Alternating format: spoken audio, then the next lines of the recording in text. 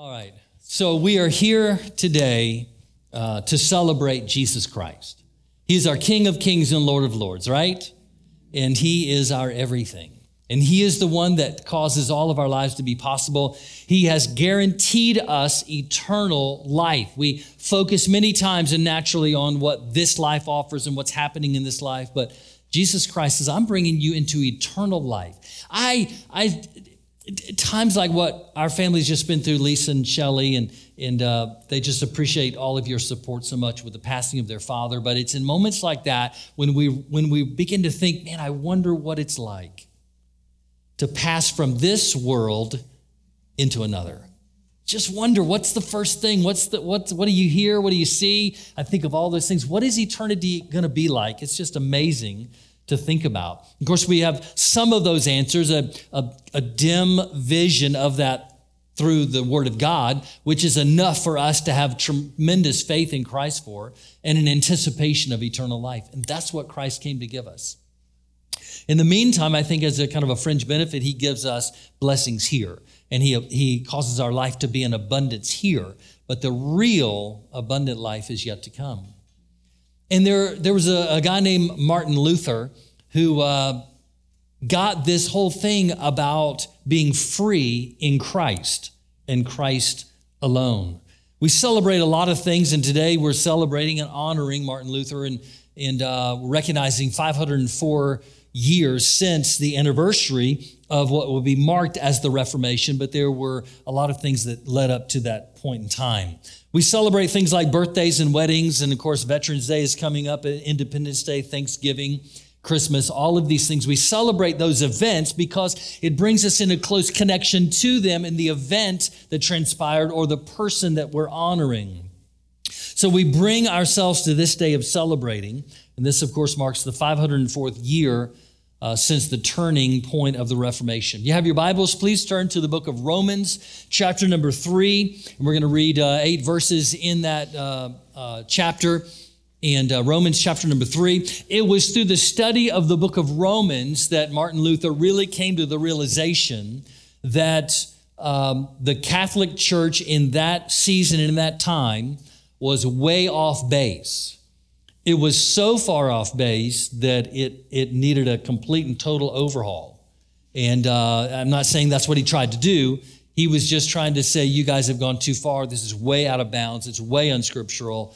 And so he brought a completion, if you will, not even a completion, but a turning point in the Reformation. Romans chapter 3, verse 21 to 28. Romans 3:21.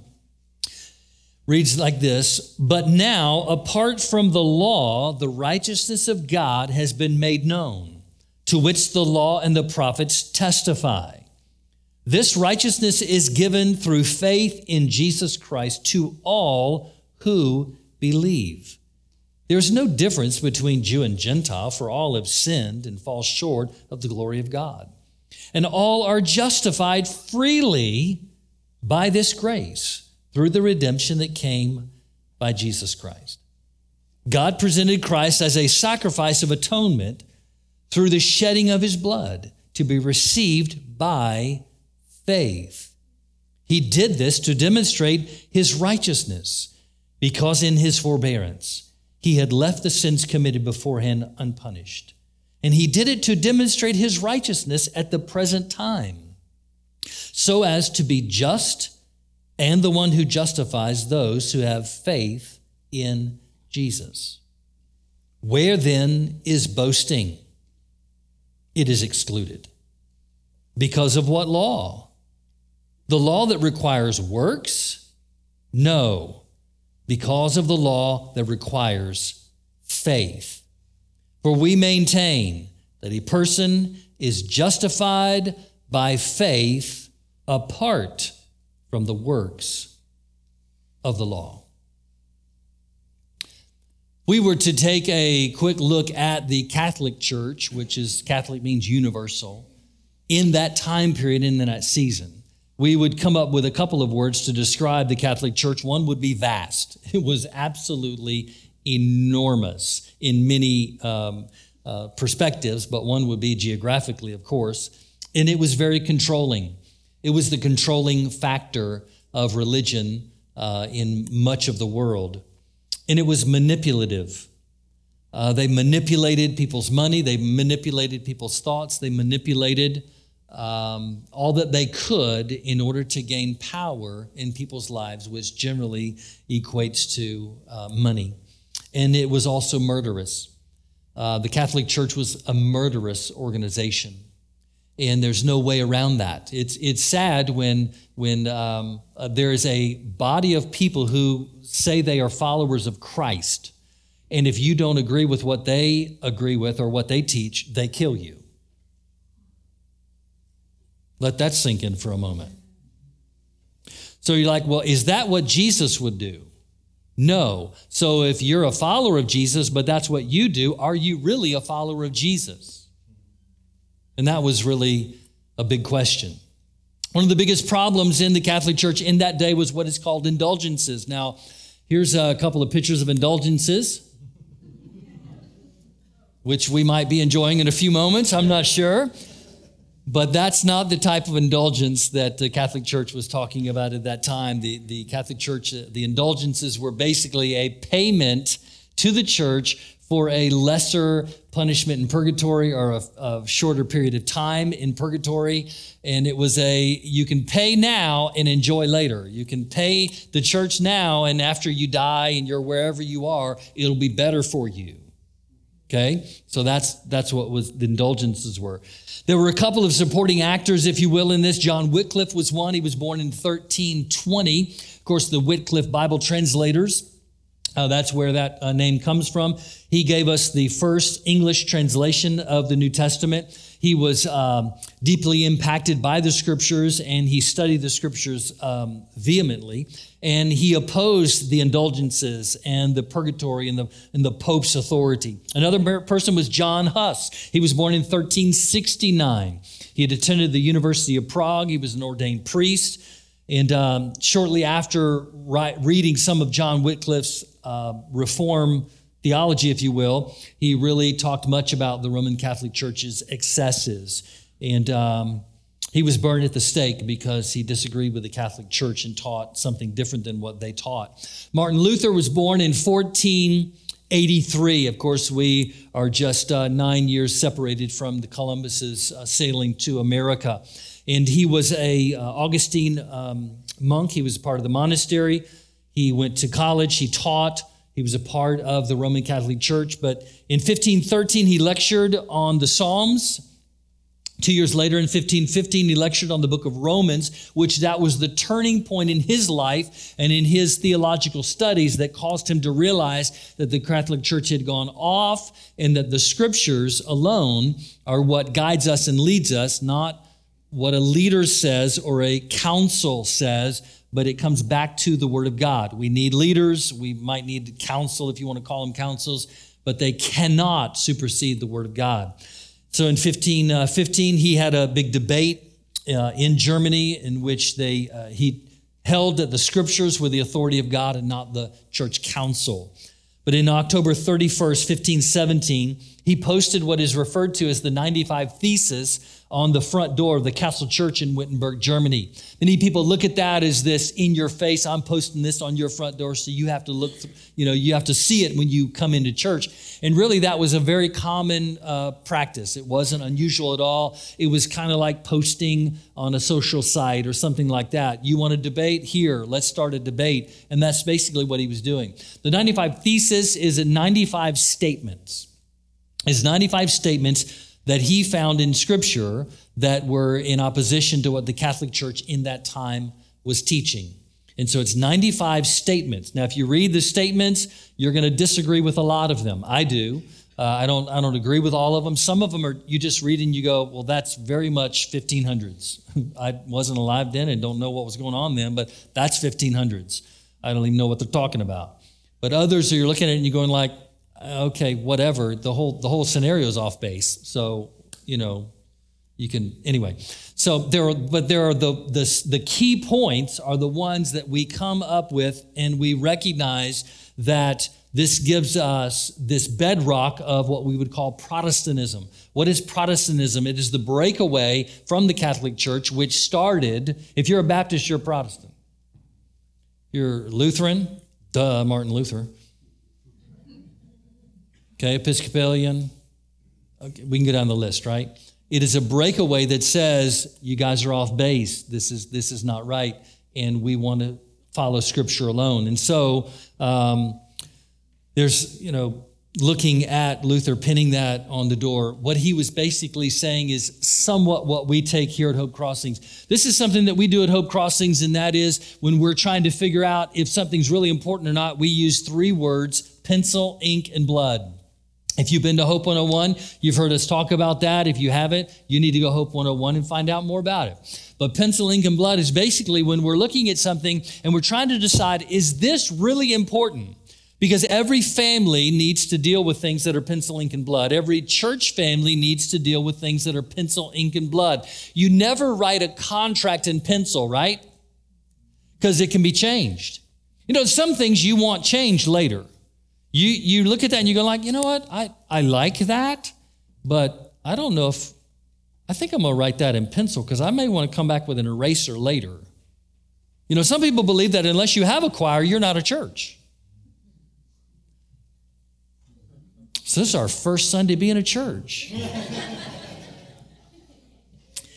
So you say, no, that's a pencil issue. The church has, can the pastor wear jeans? I hope so. And still be, okay, those are pencil issues. Okay, then there's ink issues. Those are more convictions. Those are not pencil issues. They're more important, but they're real convictions to our lives, and we take them as personal. This is important to me, but just because it's important to me doesn't mean that you have to abide by what I think is important. Can a Christian have a glass of wine or not? Well, some people have made that a heaven or hell issue, and I'm like, I'm sorry, you're wrong. That is an ink issue. It's a personal conviction. What is God telling you to do? And not everybody else has to do what God's telling you to do. There's a couple murmured amens in there. Because I mentioned wine, and you're afraid to say amen over wine, right? You're like, okay. There's a whole host of other issues in that, all right? But now the blood issues, that's where we go, you know what? These are sink or swim issues. Is God the God of the universe? That's a blood issue. Did God create man and Adam and Eve? That's a blood issue. Okay? Is he perfect? That's a blood issue. Did Jesus Christ, was he born of a virgin? That's a blood issue. You don't change that. We can't change that and still continue to go down the path together. Those are issues that are blood issues. Okay? Did Jesus Christ rise from the dead? That's a big blood issue. That's double blood issue. Okay? So those things are really important. That's what Luther was doing. He was saying, guys, these are issues we've got to talk about. These are issues that we've got to deal with. And so he posted that and those 95 statements on the door of the church to say, let's have a debate. Let's talk about this because we're going to go to Scripture and we're going to find out what is right for the church. And that's where we find the 5 solas, if we want to call them that. Number 1 is by grace alone. Number 2, through faith alone. And then to Christ alone, according to Scripture alone, for the glory of God alone. Those are the things that this whole 95 thesis really boiled down to. That was the culmination of it all. And that's where we find these 5 solas. So it's by grace alone. Ephesians 2:8-9 says, for by grace you are saved through faith, that not of yourselves. It is the gift of God, not by works, lest any man should boast. And every Christian usually comes to that point in time. Nobody has perfect faith, and certainly even when we're born again, we don't have perfect faith in that moment, but we come to that place where it says, I need a Savior, and it's by the grace of God that we are saved. And it is the work of the enemy that tries to come in and intercept that and try to come in and pollute that. To where we are saved by grace, yes, but through faith, yes. But then over the years, if we're not careful, the enemy will try and come in and say, oh, well, you have to do this, and you also have to do that, and then you have to do this and that. And you fill in the blank on what those things are. And I would say today that at Hope Crossings, God is wanting to free some people of those things that are trying to intercept your relationship with God. Trying to muddy the waters and try to make it more difficult for you to approach God. Well, in order for you to go to God, you did that thing last week, and you have this attitude, and this isn't perfect over there. And God is saying, no, we can approach God freely to receive the grace that we need to live by. And God has given us a faith to live by, not just in a Sunday, not just in moments of need, but a faith that we live by every single day. We approach God the Father through Jesus Christ by the power of the Holy Spirit. And in the name of Jesus, nothing is going to get in the way. Then we have through faith alone. Romans 1:17 says, for in the gospel, the righteousness of God is revealed, a righteousness that is by faith from its first to last, just as it is written, the righteous will live by faith. By faith alone, by grace alone, by Christ alone, by faith alone, we come before him and we say, God, I am placing my faith in the merits of Jesus Christ, his perfection, his sinlessness, his death. He didn't faint on the cross, he died on the cross. And he was buried. He was dead and he was buried, but he lives today and he lives forevermore to ensure that you and I know he's conquered death, hell, and the grave. And so we come before him in faith. It is not by works. It's not a matter of I got to do a certain amount to get faith. No, the faith of God is just as much a gift to you as the grace of God. For to every man is given a measure of faith. A measure of faith. Yes, we study Scripture. Yes, we are faithful to God, and that increases our faith, but that seed of faith is a gift from God that every one of us have. It's by grace alone, by faith alone, and in Christ alone. 1 Peter 2:5 says, for there is one God and one mediator between God and mankind, the man Christ Jesus. A huge issue with Martin Luther and in the Catholic Church, but also with Protestants. Wake up. Also with us. And that is this: I've got to have somebody between me and God. And the Word of God says that can only be Christ. Now, I just want to get a little personal right here for a moment. And I want to say I appreciate so much you recognizing my birthday today and Pastor Appreciation Day. Thank you so much. I appreciate the honor that you give me as the pastor, and I appreciate the respect you give me. You guys you're a blessing to my life. Thank you, thank you, thank you. But I'm going to tell you something you already know. This is not a surprise or a shock to anybody. I am fallible. I am not perfect. It is possible I make mistakes. If you've been around here any length of time, you've seen some of them. But I assure you, you've only seen some of them. I am not your mediator between God. I'm not qualified. I could never do that. You stand before God alone. I'm blessed to be a part of your Christian journey, but you don't need me to get to God. Jesus Christ is the only one for that job. Amen? And I'm so glad we get that. I'm so glad that we understand that. Thank you for doing. But I want to assure you, man, it's you and Jesus on the way to eternity, and I'm just one little blip in your journey, and I'm just honored to be that little blip. But I'm so thankful that we preach Christ. I'm so thankful that we're not afraid at Hope Crossings to say, hey, Pastor, I need some further understanding on that statement. Hey, Pastor, I don't know if I agree with that.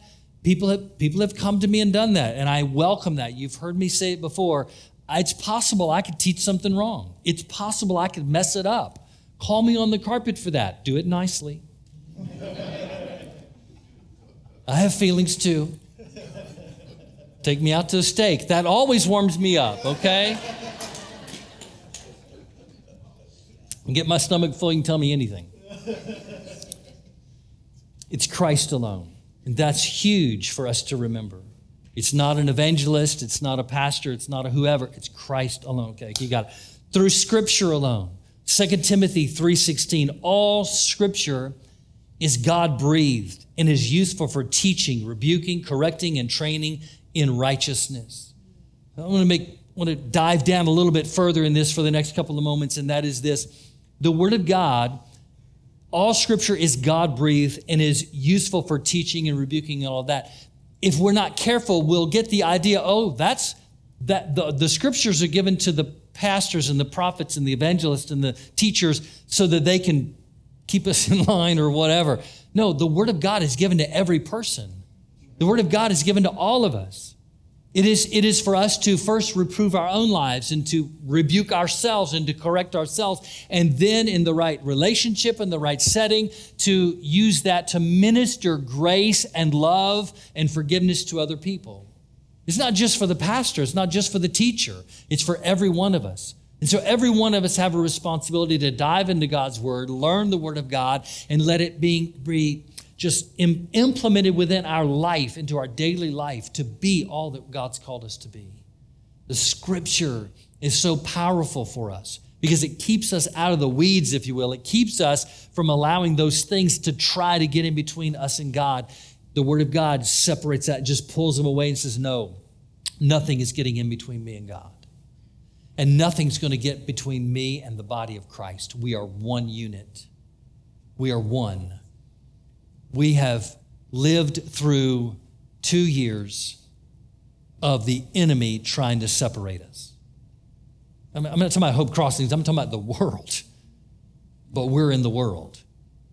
We've lived through 2 years of the enemy constantly bombarding us. You need to fall on this side of the argument. No, you need to fall on this side. Let me tell you something. The devil's on both sides. He doesn't care. He's messing it up on both sides, pitting one against the other. He doesn't care what the argument is. He doesn't care at all. Haven't you heard the joke? The church split. Why'd they split? Because of the color of the carpet. I guess you haven't heard that joke. Okay, all right. You look at me like, why do churches split? Usually over stupid stuff like the color of the carpet. The devil's on both sides. He don't care the color of the carpet. He didn't care if the church has carpet. He doesn't really, it's just what can I pit one against the other? Mask, no mask, vaccine, no vaccine. He's on both sides of the argument. Because all he's trying to do is pit one against the other. It doesn't matter to him what the argument is. And in the name of Jesus Christ, I'm so thankful that spirit of division is not in Hope Crossing. I'm so thankful for that. Because we recognize what unites us is always stronger than what divides us. What unites us is stronger than what divides us.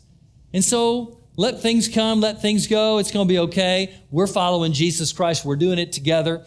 You recognize that nobody's perfect in this room. Nobody's perfect in this building. But together, we are amazing. Together, we're awesome because Jesus makes us awesome. And if we'll just stay with him and stay together, everything's going to be fine. Amen? All right, I got to move a little faster. Fifthly, to the glory of God alone. 1 Corinthians 10:31, whether you eat or drink, whatever you do to the glory of God. Whatever you're doing, whatever it is. You get up in the morning, make your bed, do it to the glory of God. You fix breakfast for your kids, do it to the glory of God. You go to work, do it to the glory of God. Whatever you do it to the glory of God. And you come to church and you're here, do it to the glory of God. Whatever your ministry is, whatever you think your ministry is, whatever you can do, whatever is right in front of you, just do it to the glory of God. And what happens? Man, God is glorified, the church is built up and strengthened, and there's nothing that can stop a unified body of Christ. Nothing. God wants us to know today that there's a priesthood of all believers. God doesn't look at people and say, well, I've called you to be a pastor, or evangelist, or a prophet, and then everybody else is just down here. No, we're all at level ground at the cross. There's level ground at the cross. We have different functions within the body, no doubt, but every one of them is important. And there's the priesthood of all believers. Therefore, we do not need a priest to get to God. We need Jesus Christ to get to God, and that alone. Amen? There are a couple of things. I just close with this, 4 things real quickly. Number one is how do we just keep this going? Number one is the Word of God. If we are going to be the body of Christ that God has intended for us in the future, if we're going to move into what God's called us to do, it is through the Word of God. The Word of God is our firm foundation. The Word of God keeps us from getting into errors and getting into things that distract us away from Christ and allowing things to come in between us and Christ. It's the Word of God. So we've got to read the Word and study the Word and say, well, I used to do that. do it again. Get back into it. There's plenty of studies online. There's plenty of resources. They're all over the place. Get into God's Word and study God's Word. Say, well, I don't understand it. I got news for you. Just a little secret. Don't tell anybody. I don't understand everything in the Word of God either. There's some things I read and I'm going like, what? I've been doing this 38 years. And there's still stuff I'm like, one day, maybe I'll figure it out. But I'm not going to let that stop me from going forward with what I do know. All right? All right, I was getting ready to say something's way off base. I need to go. I was going to talk about husbands and wives. We don't want to go there. Prayer. We've got to pray.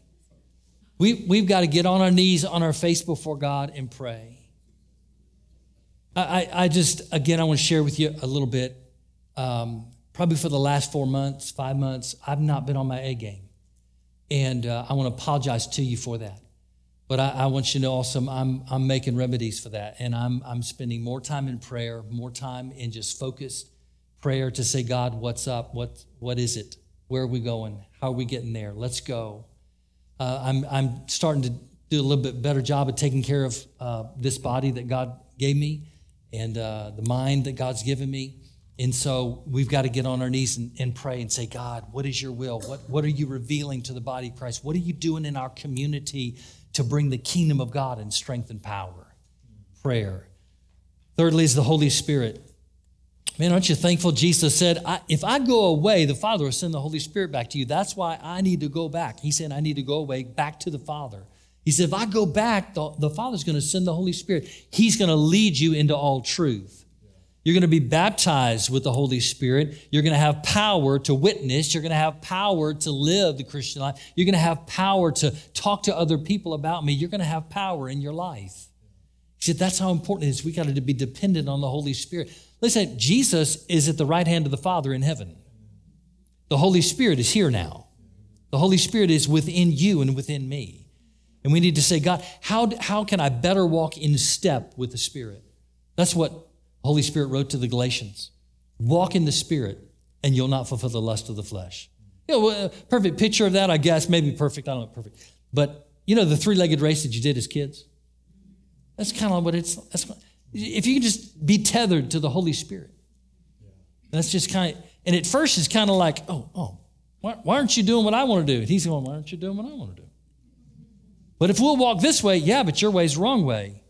You need to walk my way. That's what the Holy Spirit tells every one of us. You need to walk my way at my pace with my stride. But my stride's bigger. Yeah, you're going to get out ahead of yourself. Just walk in step with the Spirit. Walk in step. And then lastly is the body of Christ. The body of Christ. We need one another. I don't have to have you and you don't have to have me to go to heaven. Amen. But boy, until we get there, I need you and you need me and we need each other, right? That's important. One of the greatest lessons I learned about this, I learned while I was in the Atlanta Penitentiary.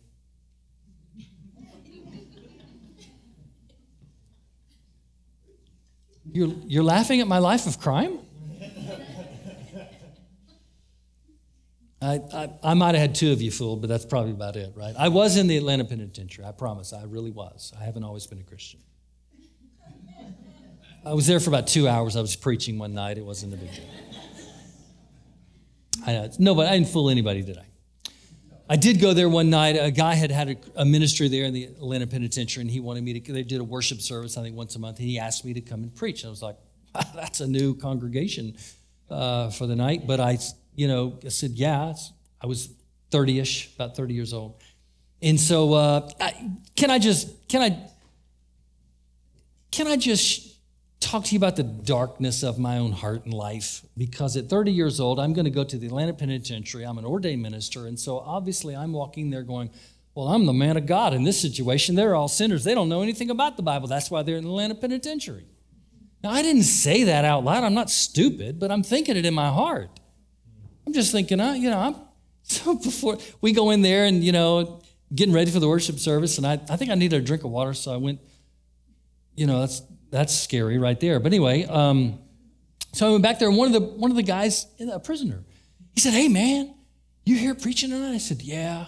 I probably said it like, yeah, but I toned it down a little bit.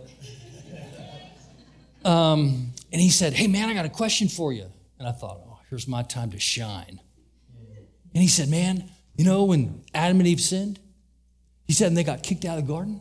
He said, "Most people think they got kicked out of the garden because they sinned. Is that what you think?" And of course, I was getting ready to go into a great discourse on Genesis chapter 3. And he goes, kind of interrupted me, which was a great thing because I didn't embarrass myself. And I said, "Well, yeah, they sinned and everything." And he says, "Man, here's what I think." He said, "I think they got kicked out of the garden because the tree of life was in the garden also. And if they had eaten from the tree of life, they would have lived forever just like that in a sinful state. And because God didn't let them eat from the tree of life, he kicked them out of the garden. That way their body dies so they can be resurrected and they get a new body." I was like, yeah, that's what I believe. Yeah, that's what I believe. That's right.